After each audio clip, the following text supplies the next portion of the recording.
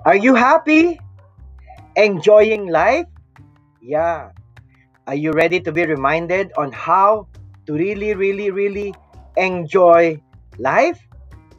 Come on, let's pause everything now and listen and be reminded once more that life is a blessing, that life is to be enjoyed, that life is a gift. All right? So come on, let's listen now and be filled with that spirit.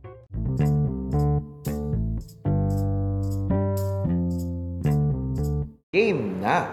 Yan, dito po sa ating masayang buhay. Yan, bakit masayang buhay? Kapag kasama natin ang ating Diyos. Masaya ang buhay. Kasi yun naman ang nais ng Diyos para sa bawat isa sa atin. Ang magkaroon tayo ng masayang buhay. So ako pong inyong kasama, ako po si Brother Eng. Kumusta po kayo?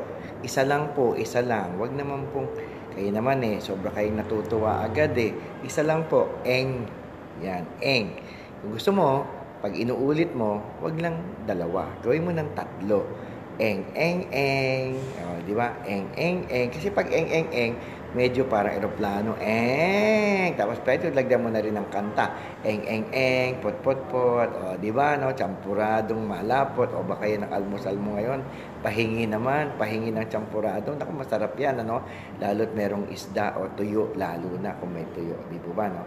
Anyway, ano bang ating tatalakayin ngayong araw ng Sabado sa ating masayang buhay? Naku, alam nyo, napakasarap pong pagnilayan sana, or yun na lang pagnilayan natin, yung pong gospel for today. It's about the prodigal father. Prodigal son. Ano ba gusto niya? Prodigal son. Siguro actually maganda bago nating talakayin. Sabihin nyo na agad ngayon kung sino kayo doon sa mga karakter doon sa parable na yon. Doon po sa parable na kinento ni Lord, meron pong prodigal son, yung po yung younger brother, or you may be the older brother, or you may be the father, or you may be yung mga barkada nung younger brother, o kayo yung baboy, the swine na pinagtrabahuhan niya, na naiinggit siya sa baboy, o kayo yung mga barkada, o kayo yung mga pinaglustayan ng pera, o whatever. Pero hindi, may tatlo lang po doon di ba? The dad, yung tatay, yung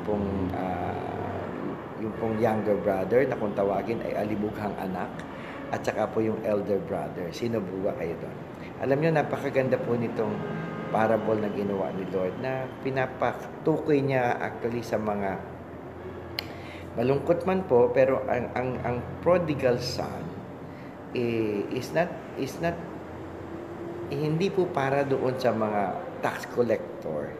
Actually, the emphasis of the parable was being given to the Pharisees, whom pwede nating i-relate doon sa mga the elder brother, yung bang ayaw nilang pumayag. Pero nakakatuwa po dito, we see the mercy of God in the father. Kaya nga ang tawag sa kanya, more of the prodigal father. Bakit po naging prodigal? Kasi prodigal would mean extravagant. Okay, tama nga ba? Yeah, or parang yung sobrang magmahal. Yan, ganun po siya Bakit po natin nasabing sobrang magmahal? Unang-una, binigay niya yung mana nung anak niya. Mali po yun di ba? Buhay ka pa, hinihingi na yung mana. Di ba, kahit saan nyo ilagay, parang akin naman na yung parte ko. Anong parte mo? Yung parte ko, pag namatay ka. O ganong klase, no? Buhay pa siya, hinihingi na. Di ba wala sa hulog, pero kita nyo yung tatay? Kaya according to the parable of Jesus, na binigay niya, hinati niya, tapos hiningi na nung bata, yung anak niya, yung nakababatang anak niya, yung the younger brother, the younger son, hiningi. Anong nangyari?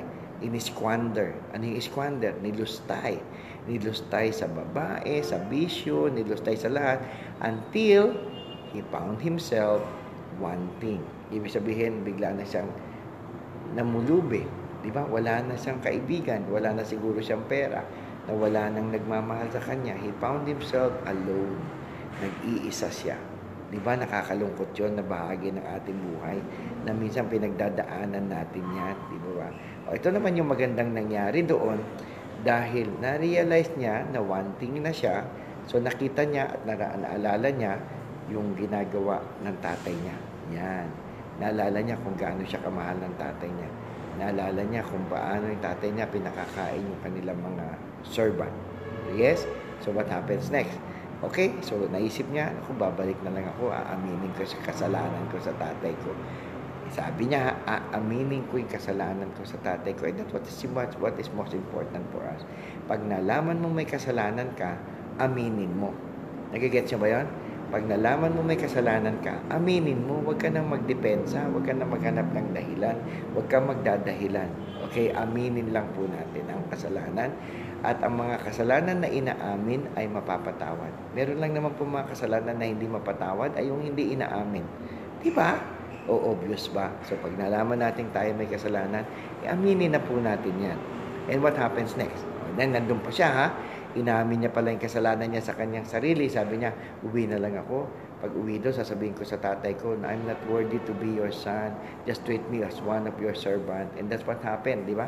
Nakakatuwa. Ito na yung drama. Ito yung drama ang gustong-gusto ko po. Dahil natanaw siya ng tatay niya halfway. Malayo pa siya, natanaw na siya. Paano nangyari yun? Natanaw siya. So, ibig bang sabihin, tuwing ganung panahon, laging nakatanaw ang ama para inaantay ang kanyang pagbabalik? I'm telling you, yes, God is always waiting for us to come back. Nung natanaw na siya ng tatay niya na bumabalik, ito yung hindi rin po bagay na ginagawa ng mga tatay. Yung tumakbo. They have to keep their dignity. But Jesus, ito po yung sa kanyang parable, talagang, scandalous parable in a way. No? Tumakbo yung tatay patungo sa kanya. So, ibig sabihin, yung anak na lulugo-lugo, na hindi makarating, siguro ang tagal ng biyahe niya, hinahatak ang paa. Pero yung tatay tumakbo. He ran towards his son and meet his son. Di ba, no? O sige, pag nilayan niyo po yun, ganun po ang ating Diyos sa atin. Pag tayo'y lumapit na sa Kanya, God is always ready to be there. God is always ready para kay embrace. Ito na po yung napakaganda, bagay na bagay po sa ating Kwaresma. Ano po yung bagay? Na sa ating pong pagbabalik sa ating Panginoon, ano pong sinabi ng tatay sa kanya? Pansinin niyo po, sinumbatan ba siya? Ano na pala mo? May ganun ba? Ano na pala mo? Pero sinalubong na nga, susumbatan pa ba? Di ba no? Parang walang panunumbat ang ama. Ang sinabi lang, siguro, akay-akay niya na yung anak niya, magkaakbay sila, papunta siya sa bahay nila. Kasi halfway Di ba? Kaya malayo pa yung kwentuhan nila. Pero ako naniniwala, walang panunumbat. Kundi ang tagal mong bumalik, anak ka. Ganong klase, no? Nakakaiyak ka, no? Di ba, no? Pero ganon Pagkatapos, pagdating sa may bahay, ano pong ginawa? Oy, patayin yung baka. Yung pinatabang baka, patayin, ha? Patayin. At bigyan siya ng balabal, bigyan siya ng panyapak, bigyan siya ng singsing. Kaya anong ibig sabihin nun? The younger son is being restored to his original position as the younger son of the Father. That in the same way that when we come to God, God will restore us. Okay? Opo, makasalanan naman po talaga tayo. And this is what is good. Na ang simbahan ay para sa mga makasalanan. Hindi po para sa mga matuwid. No?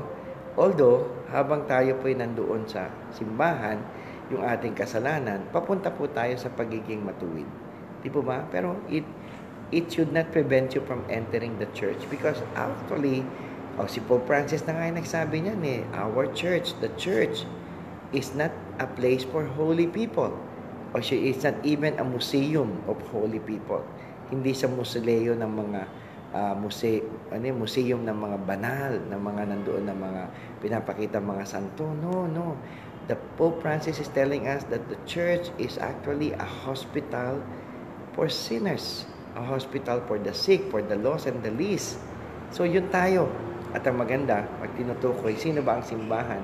O not necessarily the church building, but we, the people of God, is actually the church.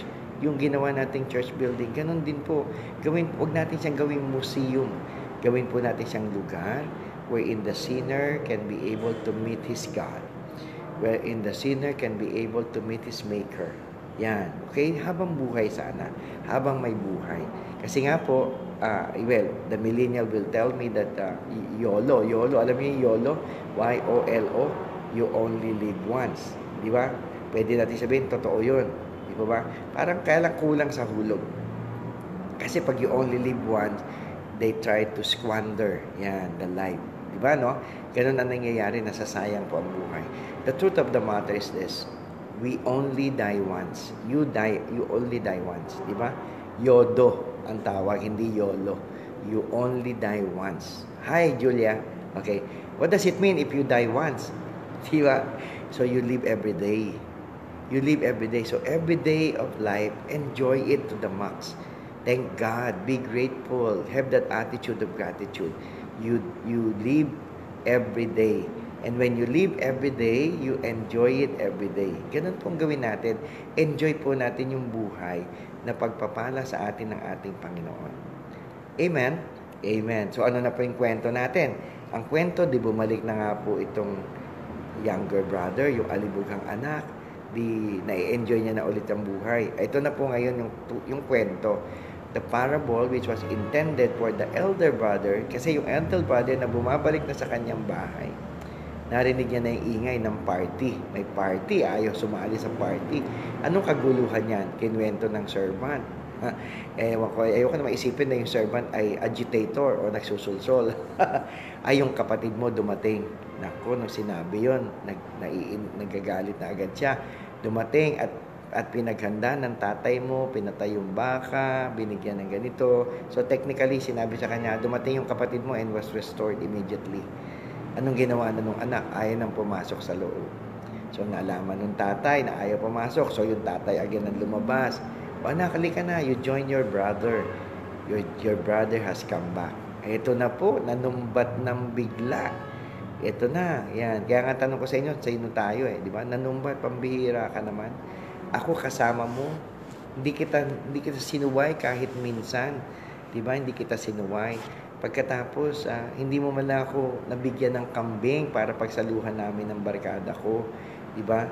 Tapos, itong anak mo na nilustay ang kanyang yaman, tapos bumalik, tinatanggap mo. Pambihira naman. Paano naman ako? Parang ganyung klase, no?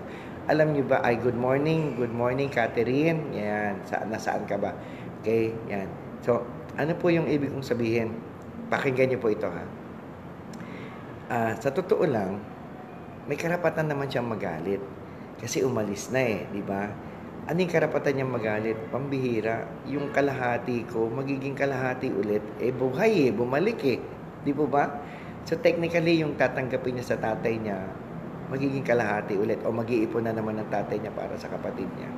Obvious ba? So yun siguro yung kinagagalit niya. Pero alam niyo yung nakakalungkot, yung kanyang mga sinabi. Kailanman hindi kita sinuway. Kailanman hindi ako, sumusunod ako sa utos mo kung ano yung sinasabi mo. Hindi ako naging matigas ang ulo. Okay? And this is what happened. Ito yung magandang pagnilayan po natin. Para ako nagsasermon sa inyo sa kwentong ito. Tingnan niyo po itong nangyayari sa kanya. Kailanman hindi ako sumuway. So, bakit kasi hindi sumusuway? Yan. Bakit ba nga tayo sumusunod sa ating Diyos? Well, obviously, hindi ka na dahil natatakot. Kasi nagmamahal ka. Kaya yun po problema natin sa ating pagsunod. Sumusunod tayo for the sake of obeying. Diba? And maybe, when we obey, we expect some reward. Yung pa isang kadahilanan. Diba? We expect some reward. Pero ito na, pakinggan niyo po yung sinabi ng tatay. Anak, diba? You have been with me. Kasama kita. You should have enjoyed life.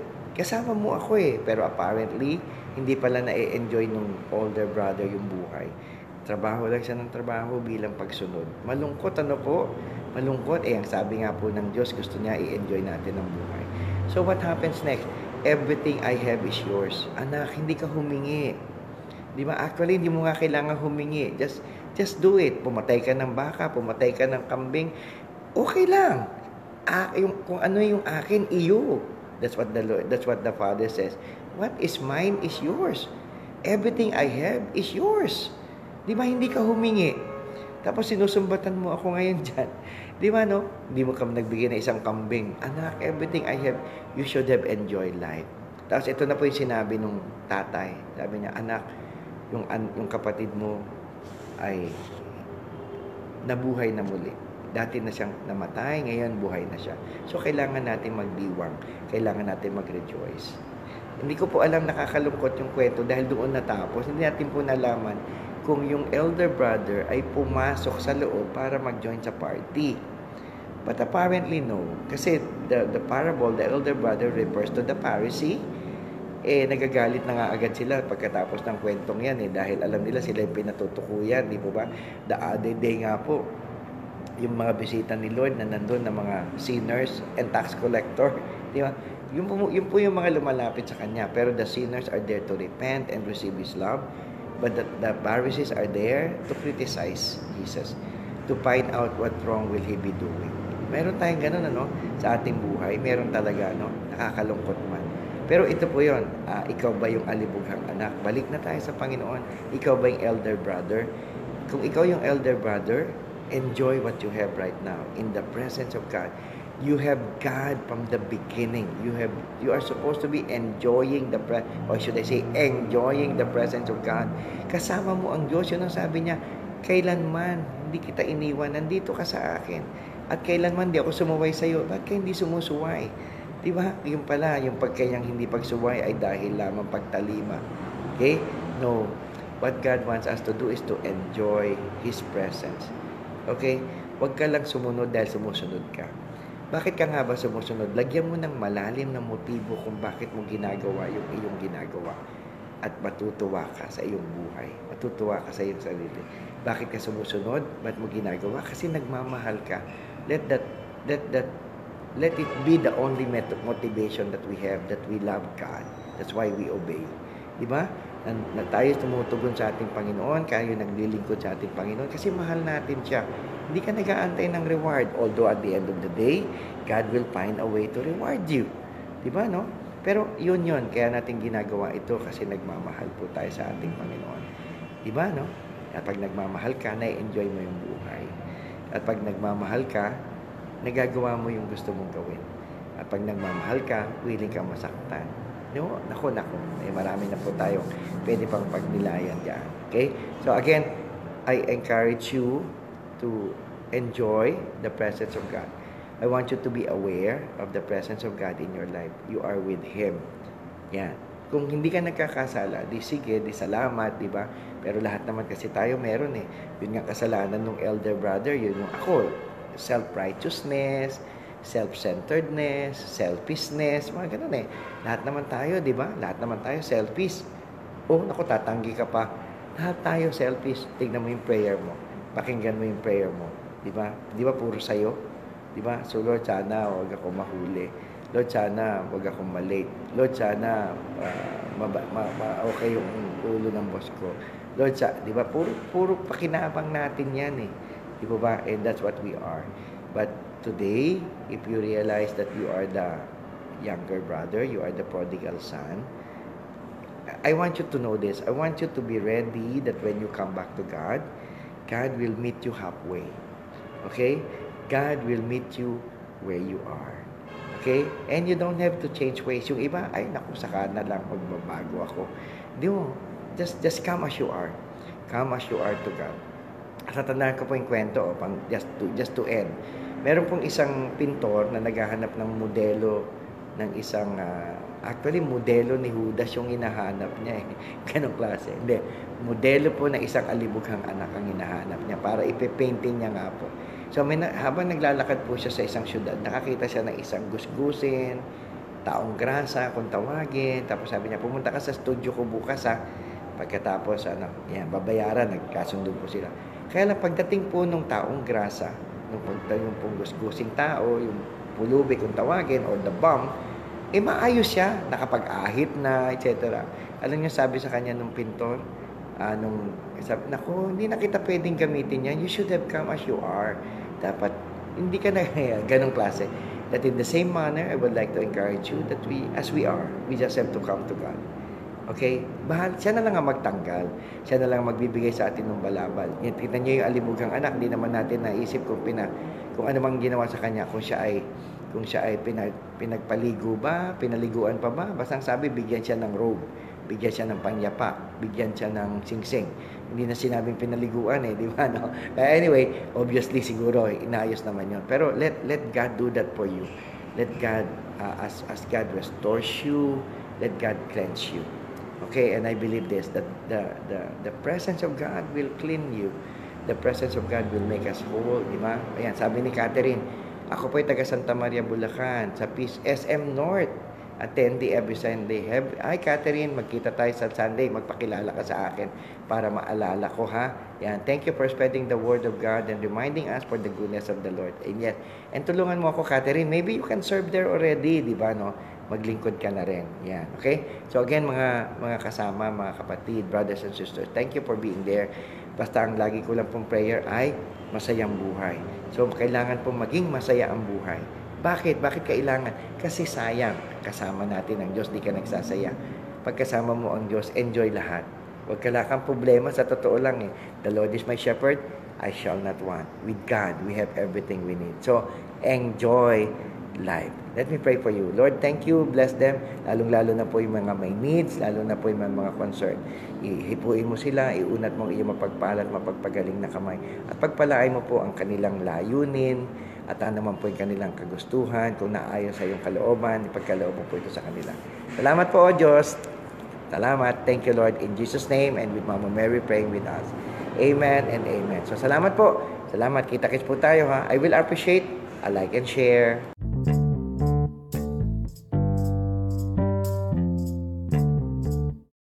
What are you looking for?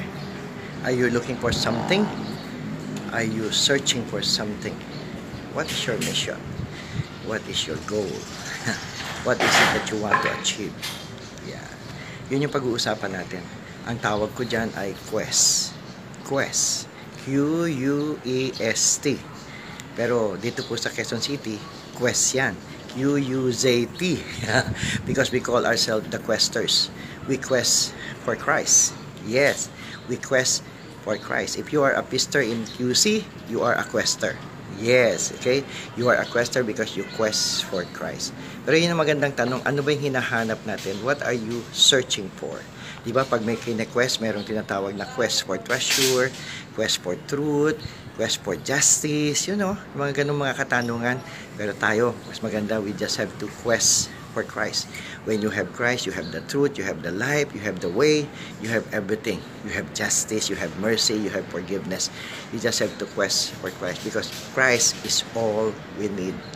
Christ is all we need in our life. Christ is all we need to live the life that God wants us to live. Are you questing for Him? How? How are you looking for Him? How are you telling yourself that it is Christ that you need? How are you telling yourself that it is Christ that you want? How are you telling yourself that you are searching for Him?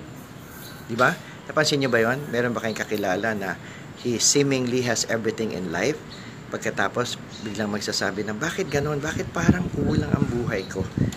Merong kulang. Alam niyo yun, di ba? You know, you have to be closer to God. Yes, I encourage you to quest for God and quest for Christ and be closer to Him. Don't be close to anything else or anyone else. Don't be close to money, to your business, to people, to anyone, but Christ first. Be close to Christ first. Be close to Jesus first. Be close to God first. Okay? God will be God even without us. But us, you and me without God, we are nothing. Yes, I want you to understand that na kahit punong-puno tayo at kompleto tayo pagdating sa dulo, parang kulang. At yung kulang na yon, if you have that, everything else you will have. Yo, malinaw yun ha. If you have that kulang, everything else you will have. What is that? Saan ang kagaling yon? That's what actually Jesus says in Matthew 6:33. Seek first the kingdom of God and His righteousness, and everything will be coming after you. Everything will be coming after you. Ibig sabihin po niyan ay unlad. Yan, nais po nating umunlad, gawin po natin yung unlad. Ano po yung unlad? Unahin natin lagi ang Diyos. So we have to quest for Christ. Unahin natin lagi ang Diyos. Una po ang Diyos ha. Una siya sa pamilya, una siya sa negosyo. Hindi po yung 1, 2, 3, 4, 5. Hindi po. Kumbaga, una siya talaga sa lahat. Una sa pamilya, sa relasyon, sa trabaho, sa negosyo, even sa ministry. Siya palagi ang una. Siya po palagi ang una. Unahin natin lagi ang Diyos. Yung po yung sinabi niya, seek first the kingdom of God. Seek first. That when you seek Him first, after that, you can have second, third, fourth, fifth. Yes. Yes. Ang basang sabi niya lang po, seek Him first. So that's what we seek for. That will be our quest. We need to have quest for Christ. Hindi ko alam kung bagay, no? Pinipilit ko yung letter Q eh. Pinipilit ko na meron tayong letter Q na quest. But we need to do that. In our heart, our heart should quest for Christ. Why? Because it's He we need.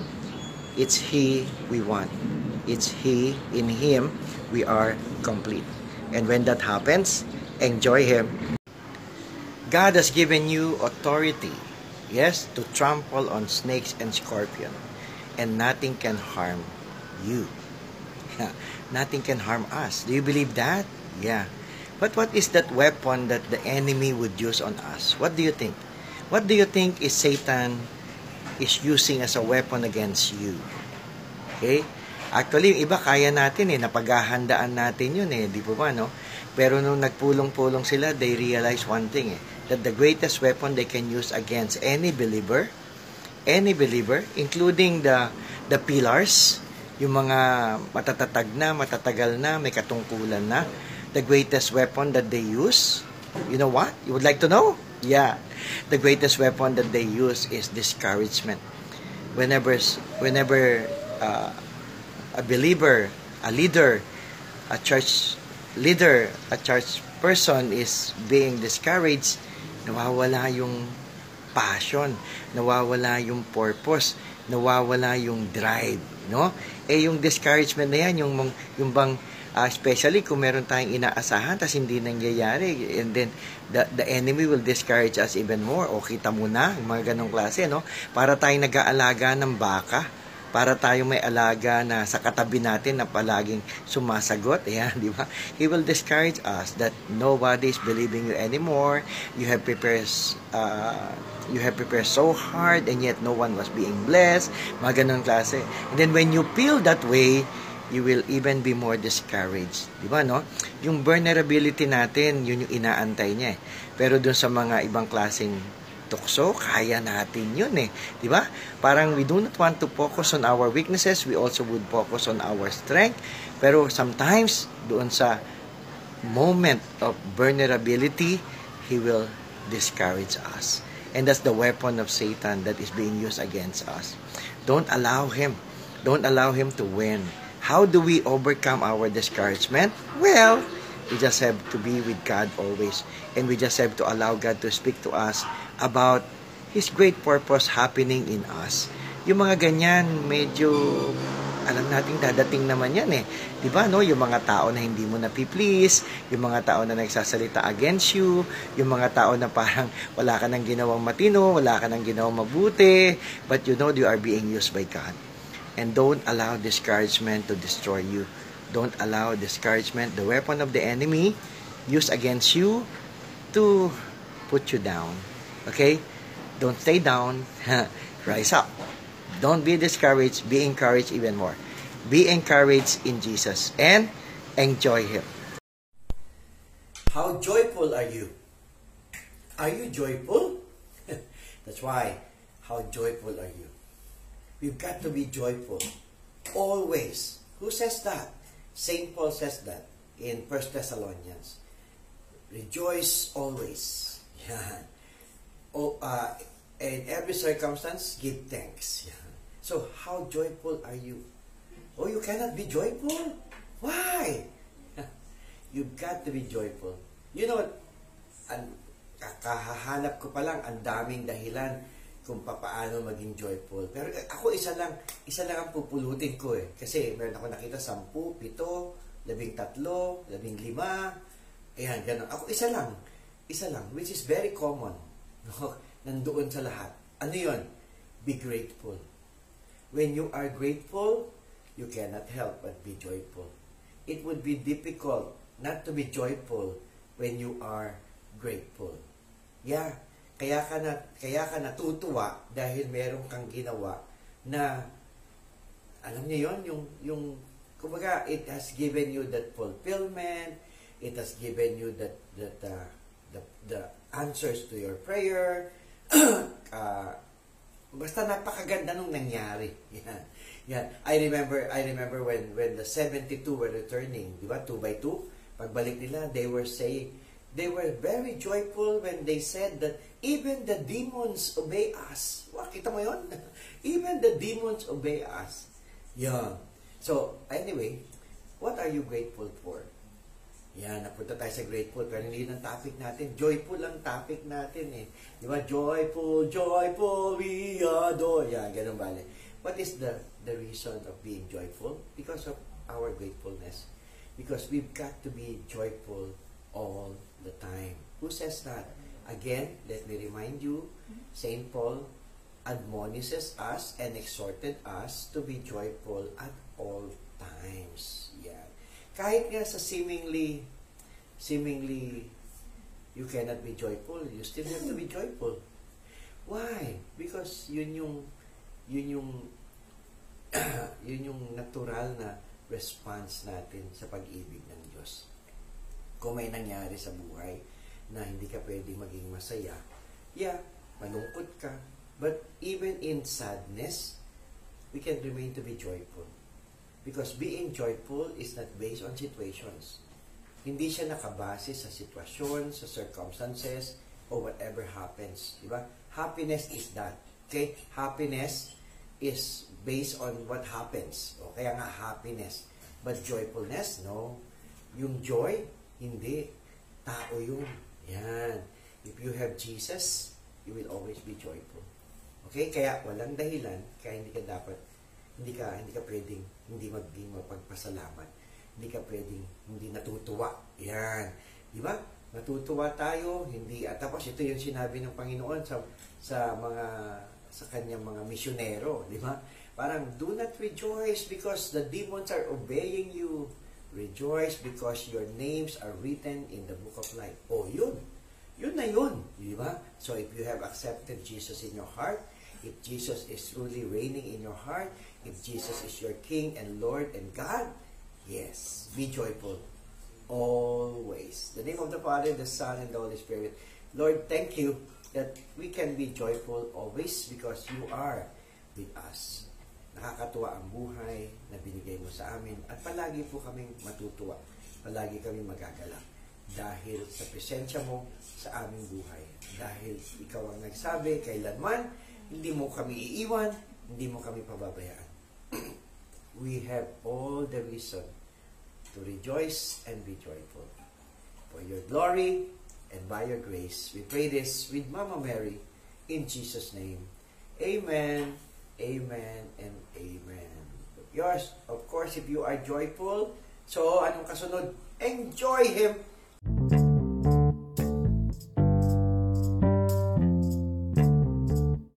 You need to enjoy life. How? Enjoy Him and enjoy life. God bless!